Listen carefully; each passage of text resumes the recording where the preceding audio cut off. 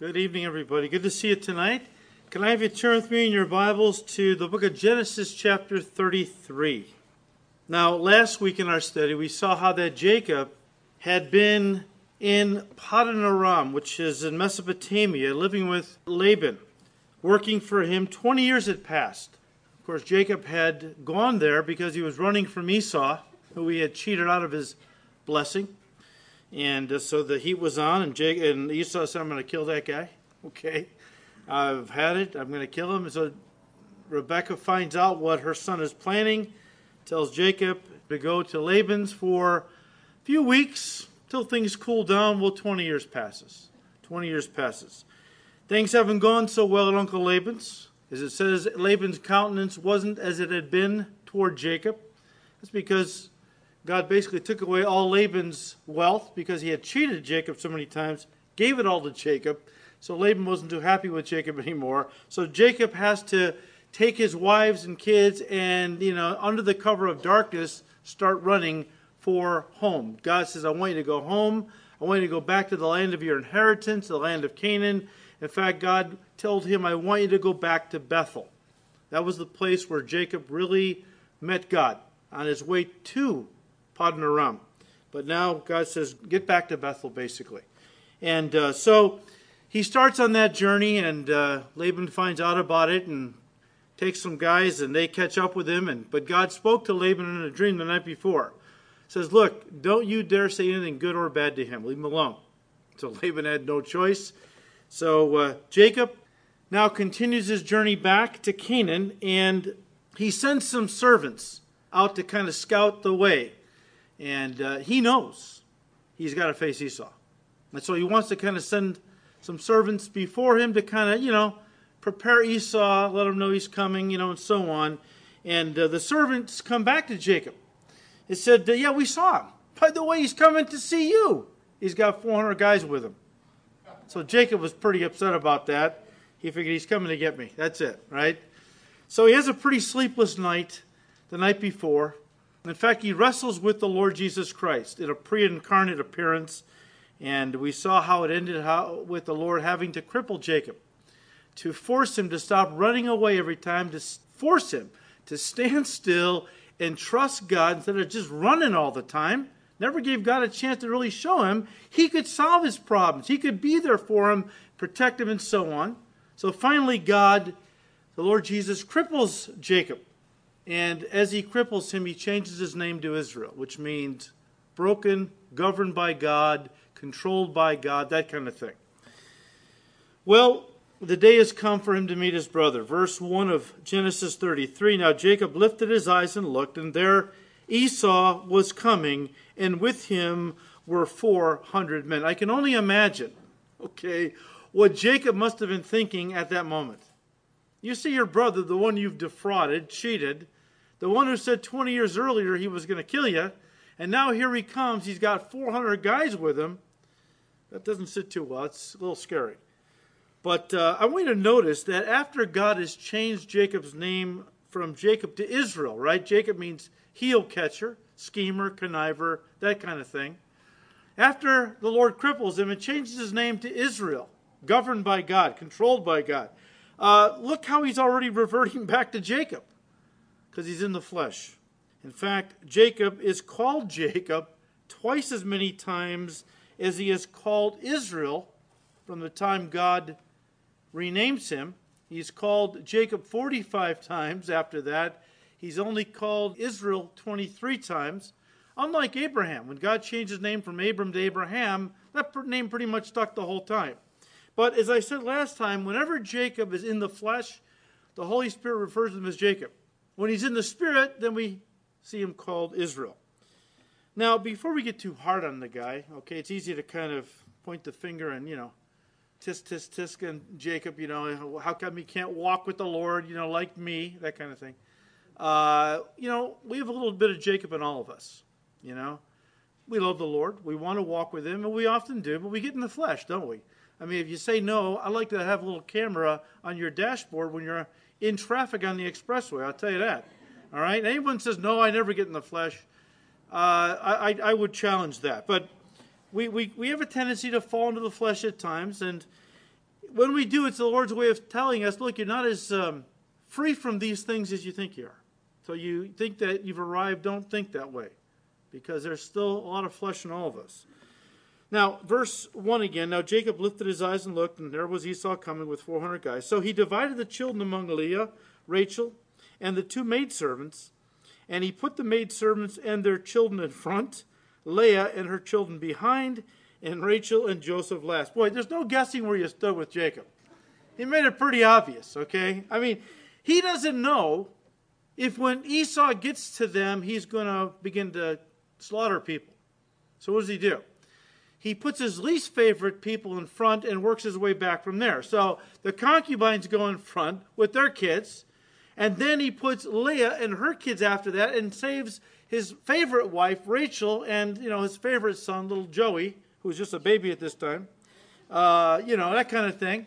And I kind of think this was the beginning, though, of the animosity that Jacob's other sons would eventually have towards Joseph. Of course, it wasn't just this incident. I think this began it, though, where they realized that Joseph was favored. Not the oldest, but he was definitely the most favored one.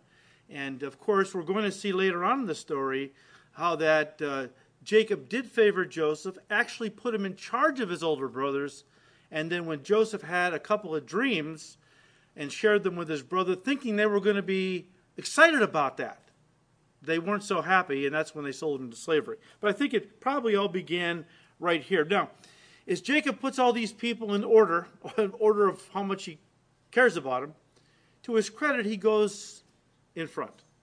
He's a shepherd of his family. So he goes in front, leads the way, verse 3.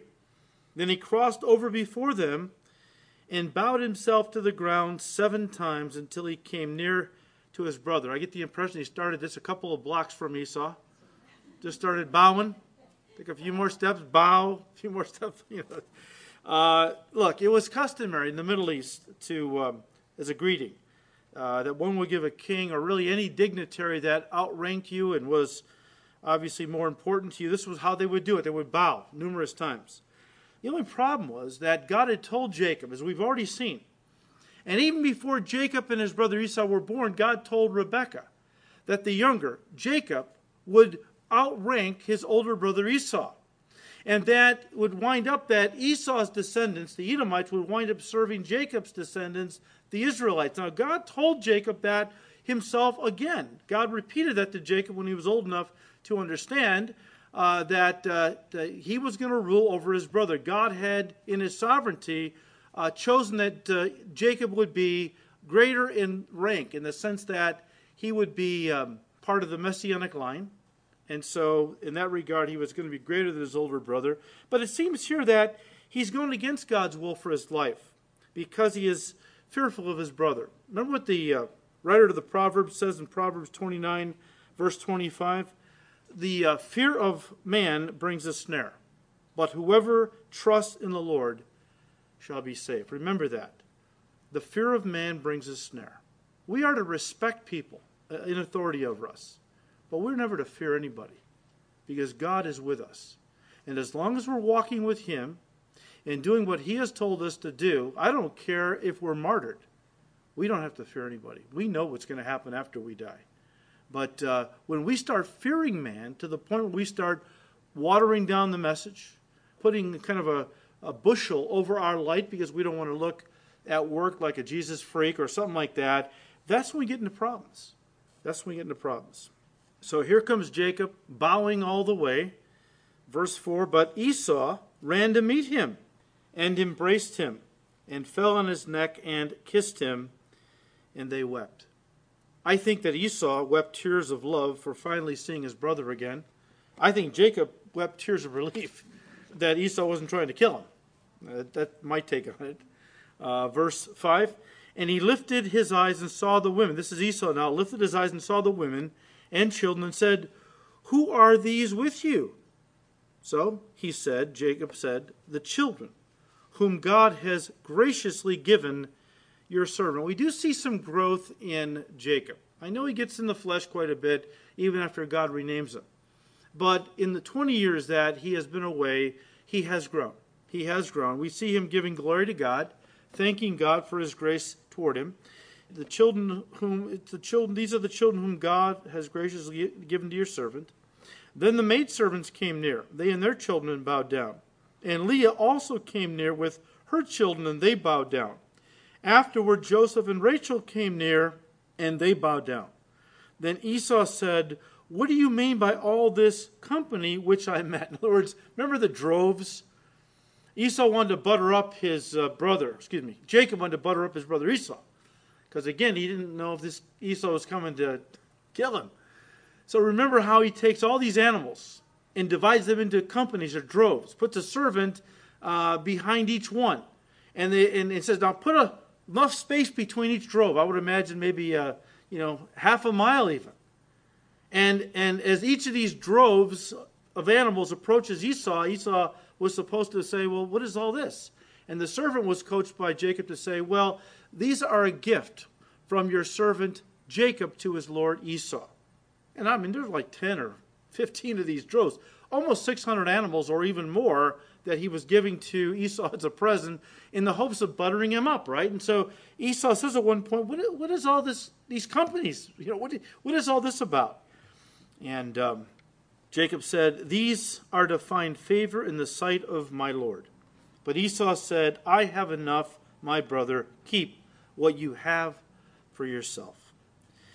Now, I got to tell you that as I read the account of this reunion, Esau comes across as more genuine and kind-hearted than does Jacob. I mean, Jacob's greeting and all the gifts he gives to Esau were nothing but a way to appease him. They weren't really a genuine thing, okay? It's just they were designed to kind of appease Esau that he wouldn't kill Jacob.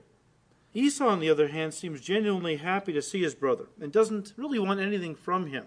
I mean, it's obvious that Esau, well, he doesn't have to pretend. Jacob is kind of pretending he's, all this my lord and your servant stuff and all these animals as a gift to Esau. It's all designed to appease Esau so that he doesn't hurt Jacob or his family.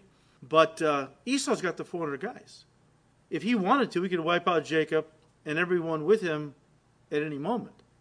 The fact that he doesn't, of course, indicates that Esau doesn't harbor any of that anger and resentment anymore. It's all been drained away. 20 years has passed. And yet, guys, I see a softness in Esau. Although, let me just say this. I didn't hang out with the guy. Any guy who's rolling around with 400 guys, his own little private army, I mean, come on. They're not doing charity work. Something's up, okay? They're probably a rough bunch of guys. But in this situation, at the very least, he comes across as kind of gentle, kind, sweet to his brother, the brother that had defrauded him. He grabs him, hugs him, weeps. I don't want anything from you. It's just good to see you, basically. Can you imagine what they had to talk about that's not recorded in the pages of Scripture? They probably went off to the side and did some catching up. And Esau probably told Jacob, listen, I want to tell you that while you were gone, Mom died. And she loved you, Jacob. She was asking for you right up to the end. Rebekah paid a steep price for her part in the deception that she used along with Jacob to deceive Isaac in giving Jacob Esau's blessing. Rebekah paid for that by never seeing her favorite son again. But they had a lot of catching up to do. And I really get the impression that Esau is genuinely happy. He's grown. All right. Now, here's the thing. I don't think he's gotten saved. His name is basically synonymous with the world. When you see Esau, in fact, the book of Hebrews, chapter 11 mentions, or somewhere in the book mentions Esau and how that he was not a spiritual man. He was a worldly man. Even worldly people can grow. Even people who are unsaved can mellow, right? Even unbelievers can be kind and so on. I think Esau grew, but he grew as a man, but he didn't grow in grace in any relationship with God. Jacob did. And you know what? Say what you will about Jacob. He was carnal, and even after God, changed his name and so on, he still gets in the flesh. But Jacob has grown. And the thing about Jacob was he grew in his walk with God. Whereas Esau might have grown as a person, but you know what? It doesn't matter if you grow as a person if you don't have a personal relationship with God to grow in also. So verse 9 again, but Esau said, I have enough, my brother. Keep what you have for yourself. And Jacob said, no, please, if I have now found favor in your sight. Then receive my present from my hand, inasmuch as I have seen your face, as though I had seen the face of God, and you were pleased with me. Please take my blessing that is brought to you. Notice the language there. What did Jacob steal from Esau? His blessing. What does Jacob say now? Please take my blessing that is brought to you because God has dealt graciously with me and because I have enough. So Jacob urged Esau, and Esau then took the gift. I do think part of the reason Jacob gave all these animals to Esau as a gift, it was his way of saying he was sorry for cheating Esau out of his blessing. And when Esau accepted the gifts, it was his way of accepting Jacob's apology and saying he was forgiven. You see, guys, in that culture, one never accepted a gift from an enemy, only a friend. To receive the gift was to acknowledge a friendship. And we're seeing that here between the lines. It was a cultural thing.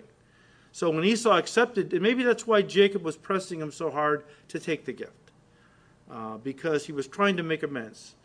He knew he had done his brother wrong. Jacob has grown as a man of God. He wanted to make some restitution. And so he says, please, I'm putting words in his mouth, but I stole your blessing. Now, please, take my blessing and keep it. I don't want to be at odds with you. I want to be your friend. And Esau received it. And that spoke of then everything being patched up. When Jacob said to Esau, please accept my gifts inasmuch as I have seen your face, as though I had seen the face of God, and you were pleased with me, it really goes back to something that happened at the end of chapter 32. Well, again, we were talking about how the Lord Jesus came to Jacob that night before he was going to meet his brother Esau and wrestled with him all day, all evening and all that night into the breaking of day. And again, at one point, the Lord touches his thigh, his hip, throws it out of joint, and now Jacob is crippled. And he names the place Peniel and says, because I have seen the face of God and lived. Jacob said, I've seen the face of God and I've been spared. Okay? Well, now, the same thing is he's applying to Esau. As Jacob looks into Esau's face, he declares in verse 10, for I have seen your face, which is like seeing the face of God, and you have accepted me. And so the idea is that Jacob had seen the face of God and lived, and now he sees the face of Esau, who he thought might be coming to kill him, and would have been justified probably. But Esau spares his life, so it's kind of like his experience with seeing God face to face. That's kind of what he has in mind here. Just as I've seen God face to face and live, now I've seen your face, and you've been gracious to me, you've accepted me, you haven't killed me, and so it's like seeing the face of God again. Verse 12, then Esau said, let us take our journey, let us go, and I will go before you. But Jacob said to him, my Lord knows that the children are weak, and the flocks and herds which are nursing are with me. And if the men should drive them hard one day, all the flock will die. Please let my Lord go on ahead before his servant. I will lead on slowly at a pace which the livestock that go before me and the children are able to endure, until I come to my Lord in Seir. And Esau said, now let me leave with you some of the people who are with me. Let me leave you some guys to kind of protect you as you make the journey. But Jacob said, what need is there? Let me find favor in the sight of my Lord. So Esau returned that day on his way to Seir. And Jacob journeyed to Succoth, built himself a house, and made booths for his livestock.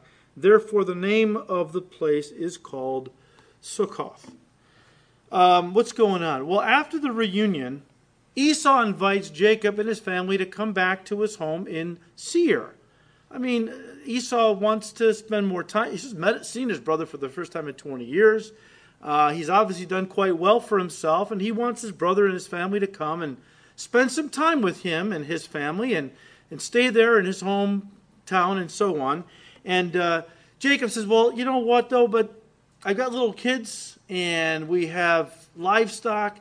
They can't keep up with the pace of your men, lest they die. So here's the deal. You guys go on up ahead, and I'll follow behind you, and we'll catch up to you, okay? And Esau tries to say, well, let me give you some guys at least to stay with you and kind of, watch. No need. Just go ahead. We'll catch up. Well, as soon as Esau and his men disappear over the horizon towards Seir, which is to the southeast, Jacob turns around and heads in the opposite direction to the northwest to Sukkoth. He lied to his brother.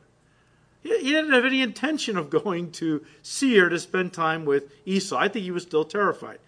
I think Jacob was terrified. I think Jacob felt like, well, maybe the guy's having a good day, but I know this guy. He's a hothead. He can wake up tomorrow, be in a bad mood, and I'm done. I'm not taking any chances, okay? So he actually goes in the opposite. What he does is he's already crossed over the Jabbok River. So he backtracks and goes back and crosses back over to the side he had already come from, to this place called Sukkoth, which means stalls or booths, named because he there built a lot of stables for his livestock, as well as a house for himself. Look, God had called Jacob to return to Bethel. So it's hard to understand why he doesn't obey God, but goes instead to Sukkoth. And guys, guess what? He stays there between 8 and 10 years. Now, that's a mystery. Something else that's significant.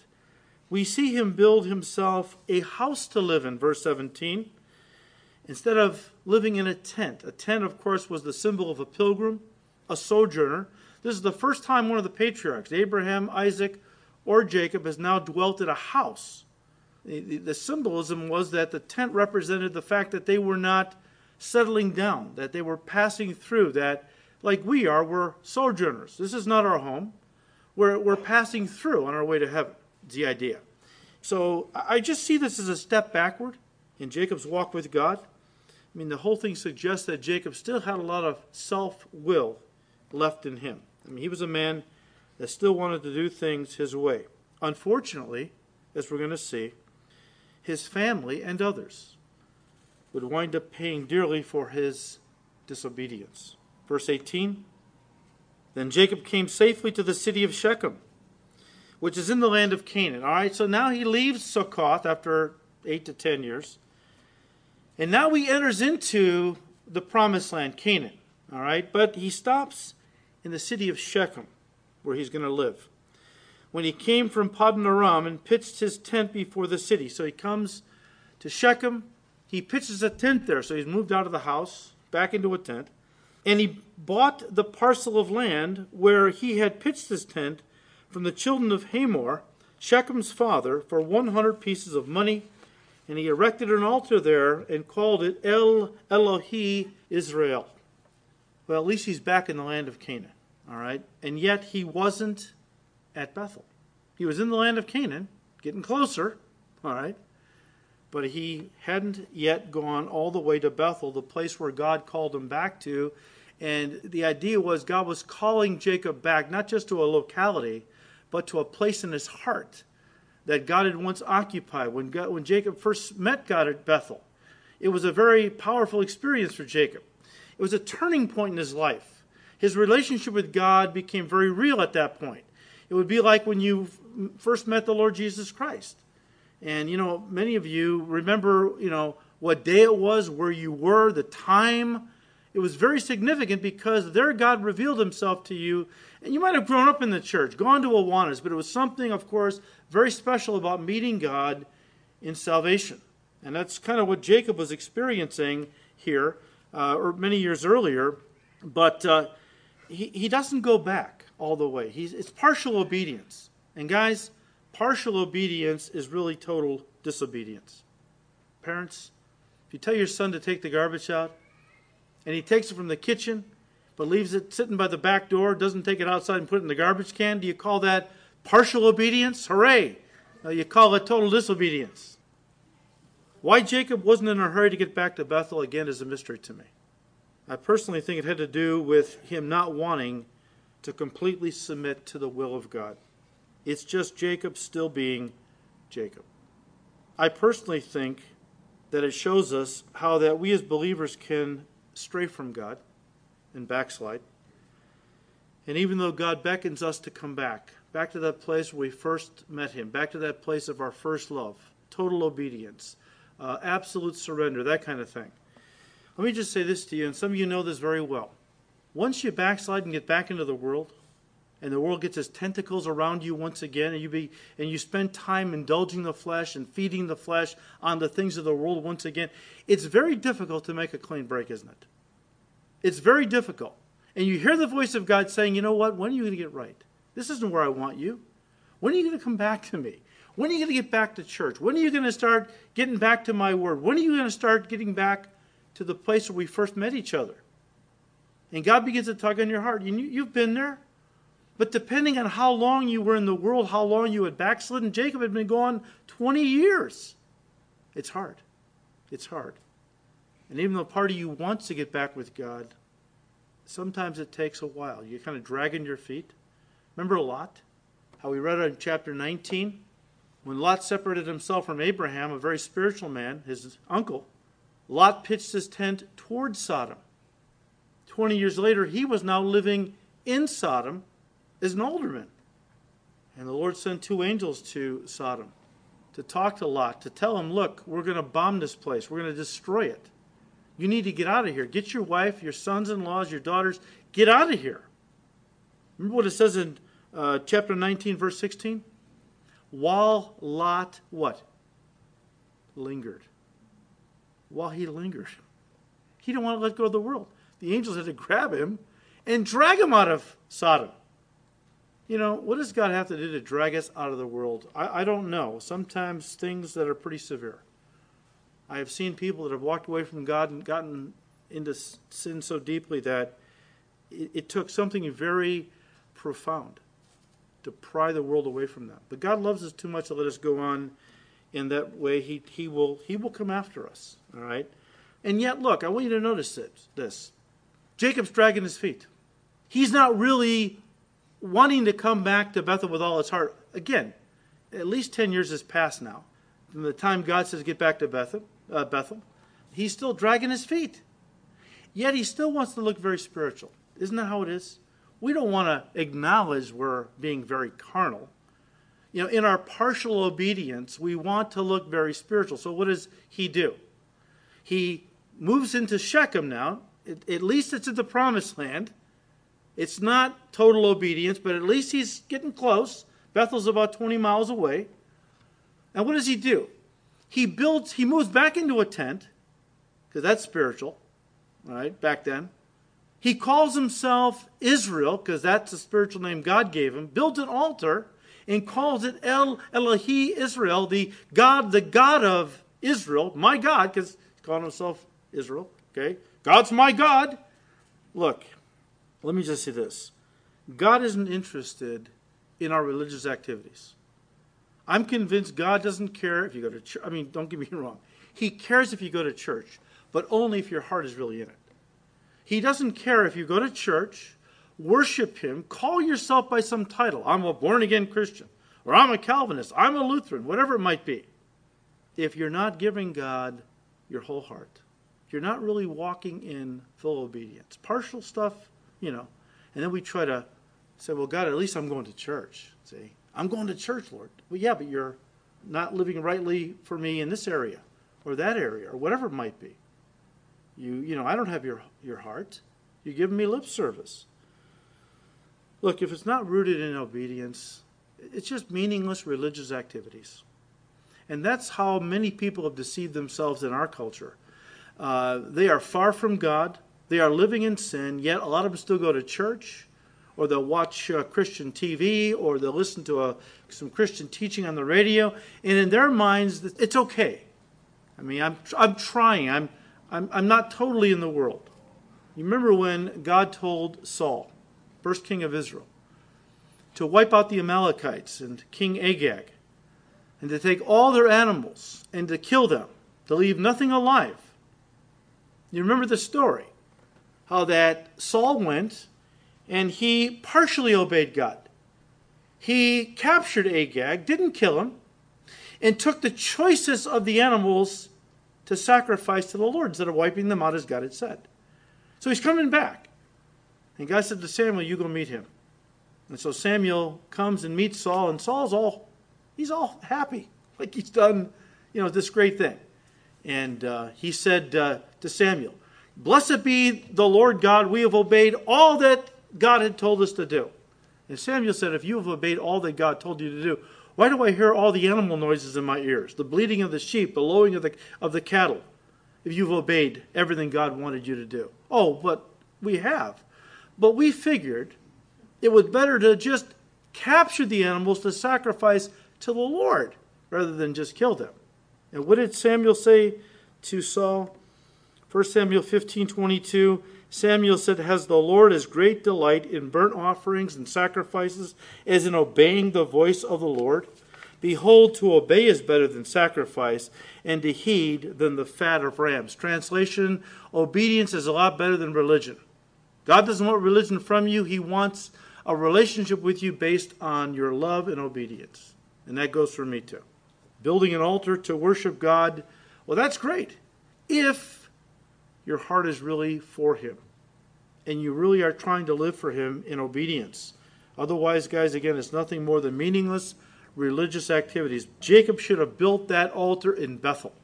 This was his way of kind of smoothing over his disobedience. Look at, Lord, I'm being spiritual. Yeah, but you're not being obedient. Well, verse 1, chapter 34, now Dinah, the daughter of Leah, whom she had borne to Jacob, went out to see the daughters of the land. Now, Dinah is somewhere around 15, 16, maybe 17 years old at this time.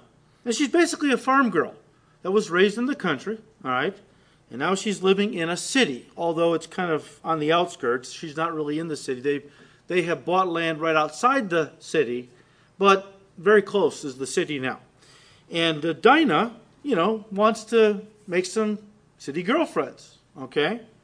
Because I guess she feels that city girls are exciting. I've only known these country girls, and mostly my, relatives. I want to, get to know some city girls. Guys, Dinah seems to have been naive, rebellious, and probably ignorant of the ways of the world. Girls of marriageable age back then were not permitted to leave the tents of their families or people to go about visiting without a chaperone. That was just common. Okay, that was the way you did it. A young lady did not wander around unchaperoned. In fact, the Hebrew term went out there in verse 1, Dinah says went out to see the daughters of the land. That's a Hebrew word that implies impropriety. She snuck out, no doubt. When her dad, mom, and brothers weren't looking, when they were probably busy doing something, she slipped out of her tent and she went into the city because she was, looking for some adventure and so on. But the idea is she paid dearly for her naivete and rebellion because she was raped. Verse 2, and when Shechem, the son of Hamor, the Hivite, prince of the country, saw her, he took her and lay with her and violated her. Notice the verbs. Took, lay, violated. A description of aggravated rape. In Canaanite culture, any women walking around by themselves without the covering of another male family member were always in danger of being raped. In fact, it was almost an advertisement to the men back in those days. If you were alone, then you were looking for it. That's how they reasoned. Of course, in Jewish culture, rape was looked upon as extremely heinous, a great dishonor, not just to the woman, but to her whole family. You see, guys, theirs was a culture based on honor, where when one member of the family was hurt or wronged or dishonored or violated in some way, it became the family was honor-bound to make it right, to exact vengeance and so on. That was what was motivating Dinah's brothers. Verse 3, his soul, Shechem, the young guy who had raped her, his soul was strongly attracted to Dinah, the daughter of Jacob. And he loved the young woman and spoke kindly to the young woman. So Shechem spoke to his father Hamor, saying, get me this young woman as a wife. Sounds like Samson, doesn't it? I like what one commentator said. He said, and I quote, it was a soulish love. In other words, purely emotional. Okay? It was a soulish love Shechem had for Dinah, not a spiritual or godly love. He loved her for what she could be and give to him, not for what he could be and give to her. His heart is shown in the words, get me this young woman as a wife. It was a soulish get me kind of love. It is possible for a man to be attracted to a woman and to show kindness to her for reasons having nothing or little to do with love. In their desire to connect romantically with a man, women often forget this. End quote. We learn later that Shechem kept Dinah in his house, probably against her will, verse 26 tells us. Now, you remember in reading later on in 2 Samuel, how at one point David's son Amnon was head over heels crazy in love with his half-sister Tamar. Tamar was a very beautiful gal. Her brother, her full brother, was Absalom, okay, also a very good-looking guy. And Amnon was just pining over his sister. He loved her so much, he couldn't live without her. So his good friend gives him some input, some counsel about how he can have her. He says, look, why don't you pretend you're sick, and when your dad comes in and says, what's ailing you? You say, well, I'm not feeling well, but if my sister Tamar comes and feeds me some soup, I'll feel a lot better. And then David will send for Tamar, and then, So that's what happened. And when Tamar came she didn't know, innocent young lady, she comes in to tend to her brother, feed him some soup and so on. He grabs her and he rapes her. Now she pleads with him, don't do this. Ask Father and he'll give me to you as wife. But don't do this. This is a horrible sin in Israel. You can't do this. But he rapes her. And a strange thing happened, which really gets into the psychology of some of this stuff. Okay? He was so head over heels in love with Tamar. As soon as he violates her, it says in 2 Samuel 13, verse 15, he turns against her, so that the hatred with which he hated her was greater than the love with which he had loved her. Was that real love? No. It just tells you, though, that sometimes strong emotions can feel like love, but it's just nothing more than lust. All right? Now, unlike Ammon with Tamar, Shechem became consumed with Dinah. He can't live without her. He wants to possess her in marriage. No doubt, like every other object, he lusted after growing up that his father gave to him. I get the impression he was a prince, right? I get the impression he was a young, wealthy guy who always got everything he wanted. When he saw Dinah, he wanted her, he took her, he violated her, and then told her dad, well, let's make this right. You go get her as a wife for me. Look, let me just say this to you. None of this means that he truly loved Dinah. In fact, I think it was an example of how much he loved himself. And we've talked about this. I tell young girls all the time. I said, look, if ever your boyfriend tells you he can't live without you, he'll kill himself if he can't have you. That's a red flag, run for the hills. Because he's not expressing love for you, he's expressing love for himself. If he really loved you, he wouldn't want to violate you. He wouldn't want to do anything to dishonor you, like sleeping with you out of wedlock, that kind of thing.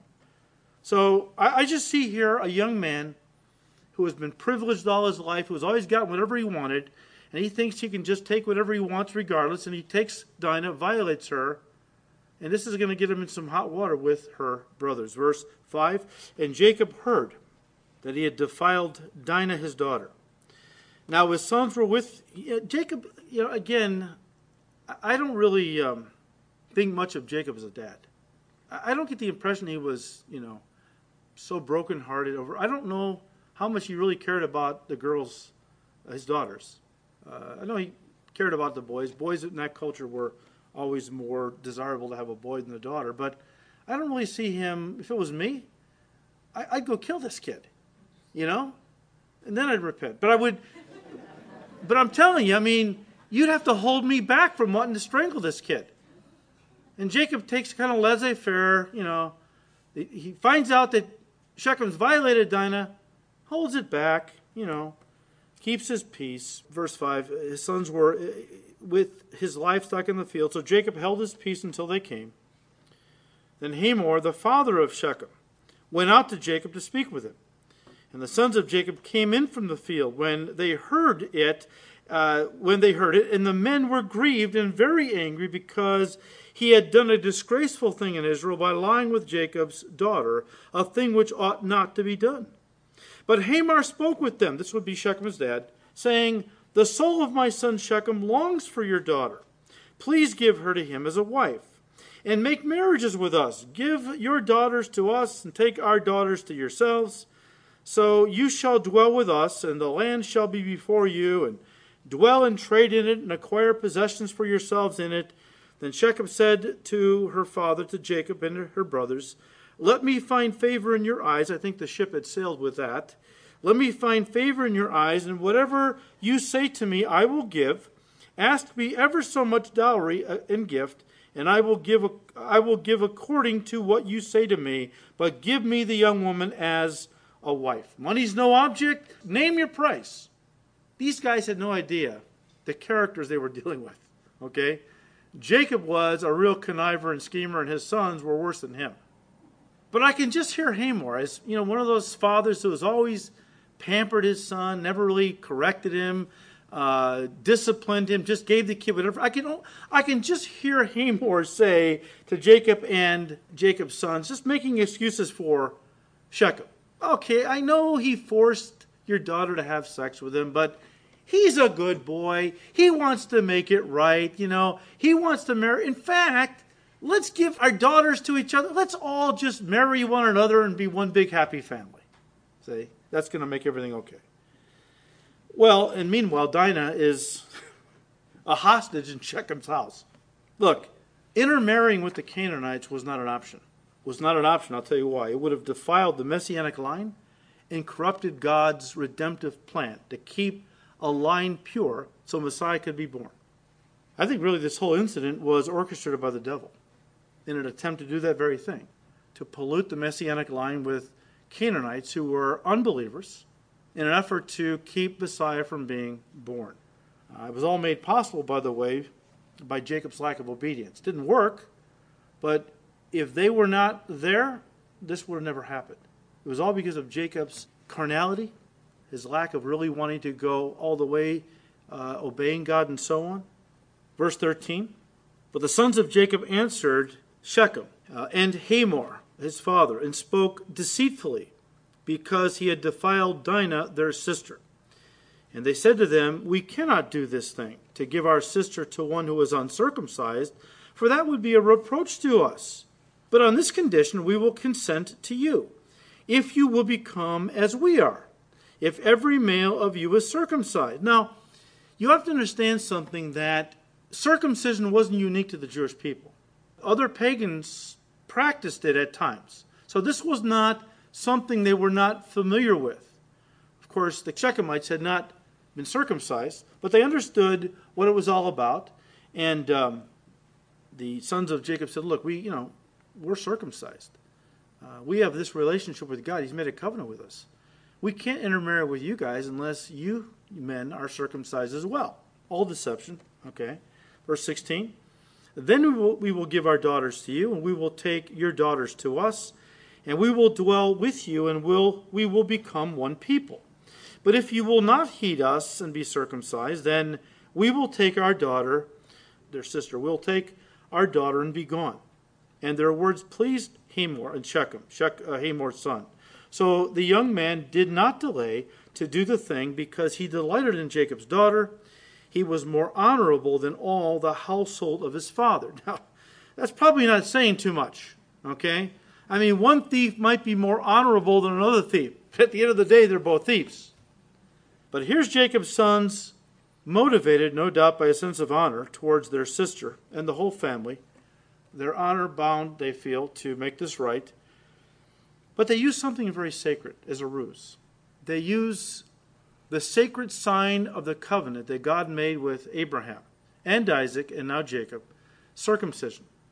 They decided to use that as, a ruse to get these guys in a position where they couldn't fight back, okay? To put them in a place where, get circumcised and we'll all be one happy family, knowing that they wouldn't be able to fight once they were circumcised and they were healing, okay? And then it would be easy to wipe them out. Verse 20, and Hamor and Shechem his son came to the gate of their city and spoke with the men of the city, saying, now they got to sell this to the men of Shechem, okay? I mean, Shechem, and the city was called Shechem too, as you figured out. But Hamar's son Shechem, the prince, wants Dinah. So to get her, he's got to circumcise himself, but the whole town's got to be circumcised. And they got to sell this now, okay, to the men of the city, all right, which I would imagine was no easy sell, all right, but here's how they worded it. Verse 21, these men are at peace with us. Therefore, let them dwell in the land and trade in it, for indeed the land is large enough for them. Let us take their daughters to us as wives. Let us give them our daughters. Only on this condition will the men consent to dwell with us, to be one people, if every male among us is circumcised, as they are circumcised. Will not their livestock, their property, and every animal of theirs be ours? Only let us consent to them, and they will dwell with us. And all who went out of the gate of the city heeded Hamor and Shechem his son.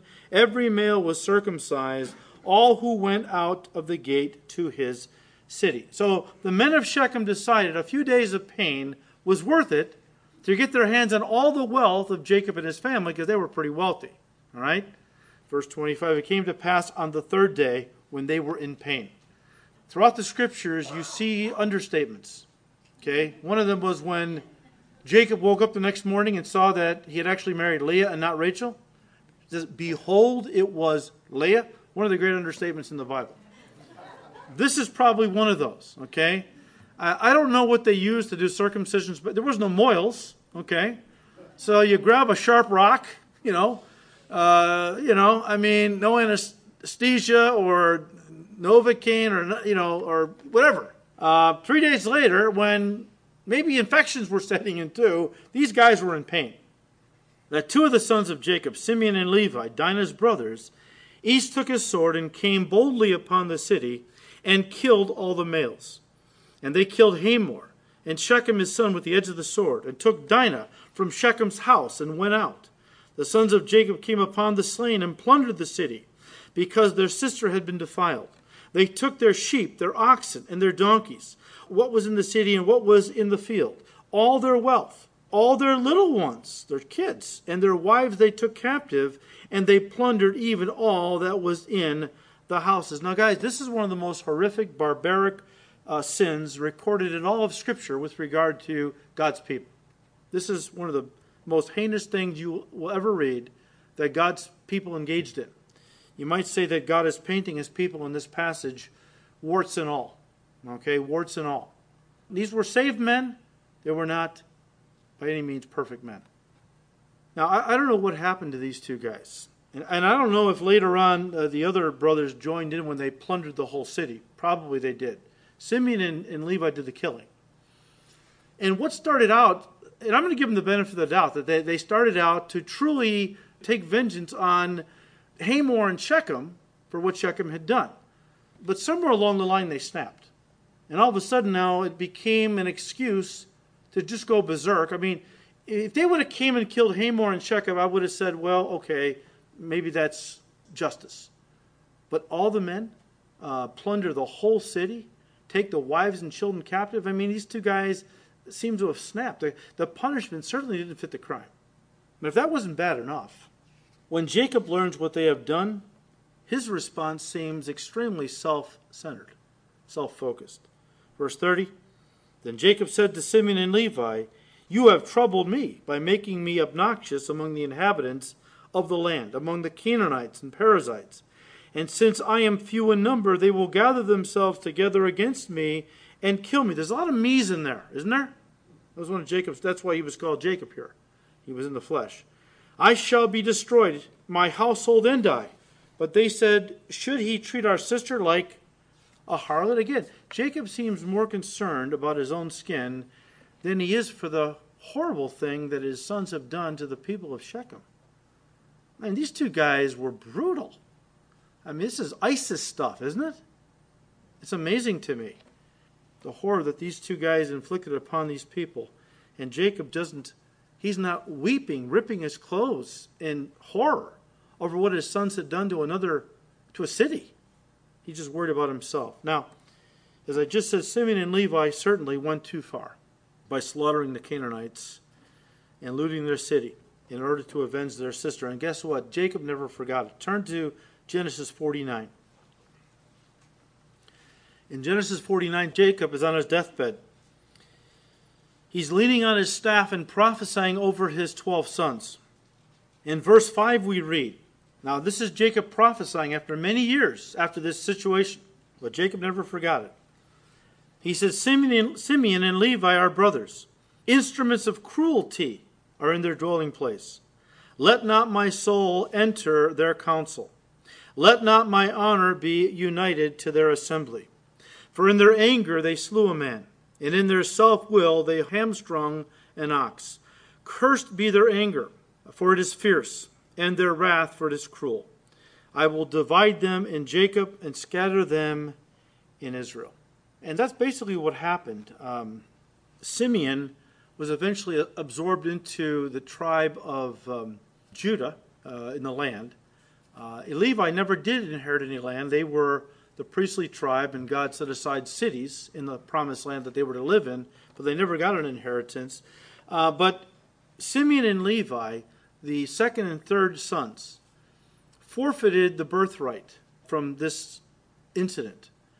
As we're going to see next time, Reuben is going to lay with one of Jacob's concubines, and he's going to forfeit the birthright by doing that. That then brings the birthright down to the fourth son. The first three now were disqualified. The birthright spoke of the priestly line, the spiritual leader of the family. In case the patriarch, the father, was killed, it became the responsibility of usually the firstborn, who had the birthright, to lead the family, be the family spiritual leader. But Reuben, Simeon, Levi have all disqualified themselves, or at least Reuben will next time. And then it falls on the fourth son, who is what? Judah. That becomes the tribe through which the Messiah is born. But again, guys, one more time, very ugly story, a real black stain on the history of God's people. But none of this would have happened if Jacob had been where God called him to Bethel. Listen to me. Obedience doesn't just honor God, it blesses us. When we are in a place of obedience, when we are where God has called us to be, God will watch over us, He'll protect us, He'll provide for us, and the devil won't really be able to get at us. If we wander out from God's, just put it this way, umbrella of protection, which represents His perfect will, and we start getting off into, even if it's not full-blown sin, we're just not where God has really called us to be.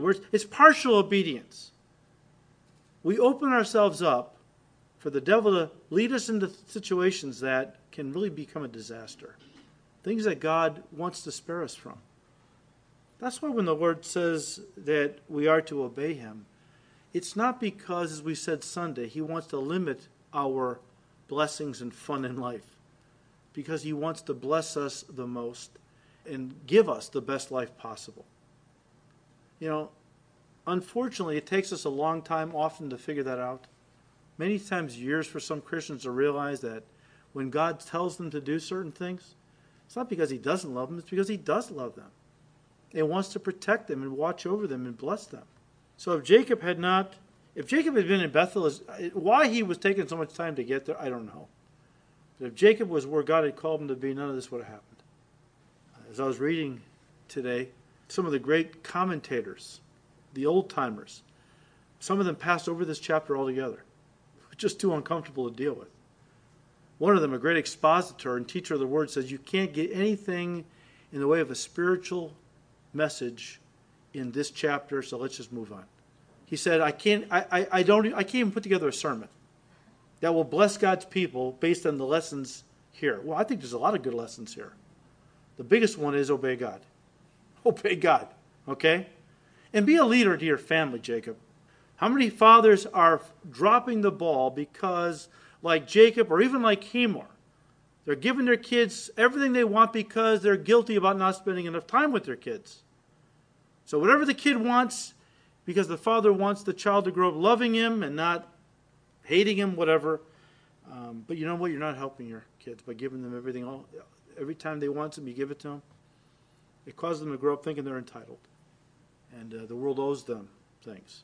That's not a good lesson for any child to learn. So there are some good lessons. Sometimes we learn lessons that are positive. Sometimes we learn lessons where God puts a big circle around it and a line through it and says, look, learn what not to do. See what this person did or these people? The lesson here is don't emulate them. Don't copy them. do the opposite, obey God, and so on. So next time we'll get into chapter 35. Father, we thank you for this time in your word. And Lord, there are many lessons that we can glean from our study tonight. But Lord, the biggest one is that you love us, even when we wander, and maybe we are away from you for years, backslidden. You're still beckoning us to come back to our Bethel, the place where we first found you, the place where we first fell in love with you and made a commitment to you. You're always wanting us to get back to our first love because you love us. And you know that only in that place of fellowship can you really bless us and use us. The world is powerful. And Father, the devil is dangling things in front of your people to distract them, to draw them away from you. Give us grace, Lord, to, as Christian and faithful on their way to the celestial city in Bunyan's Pilgrim's Progress, when they passed through Vanity Fair, and the merchants tried to entice them with their wares. They put their hands over their ears and cried, "Keep my eyes from looking at lying vanities." God, give us grace to not look at the world, lust after the world. It's passing away. Its riches are just worthless baubles compared to the true riches of your kingdom. Give us grace, Lord, to walk with you in obedience and surrender and lead our lives in the right path for your glory. Father, we thank you. We ask all these things in Jesus' name. Amen.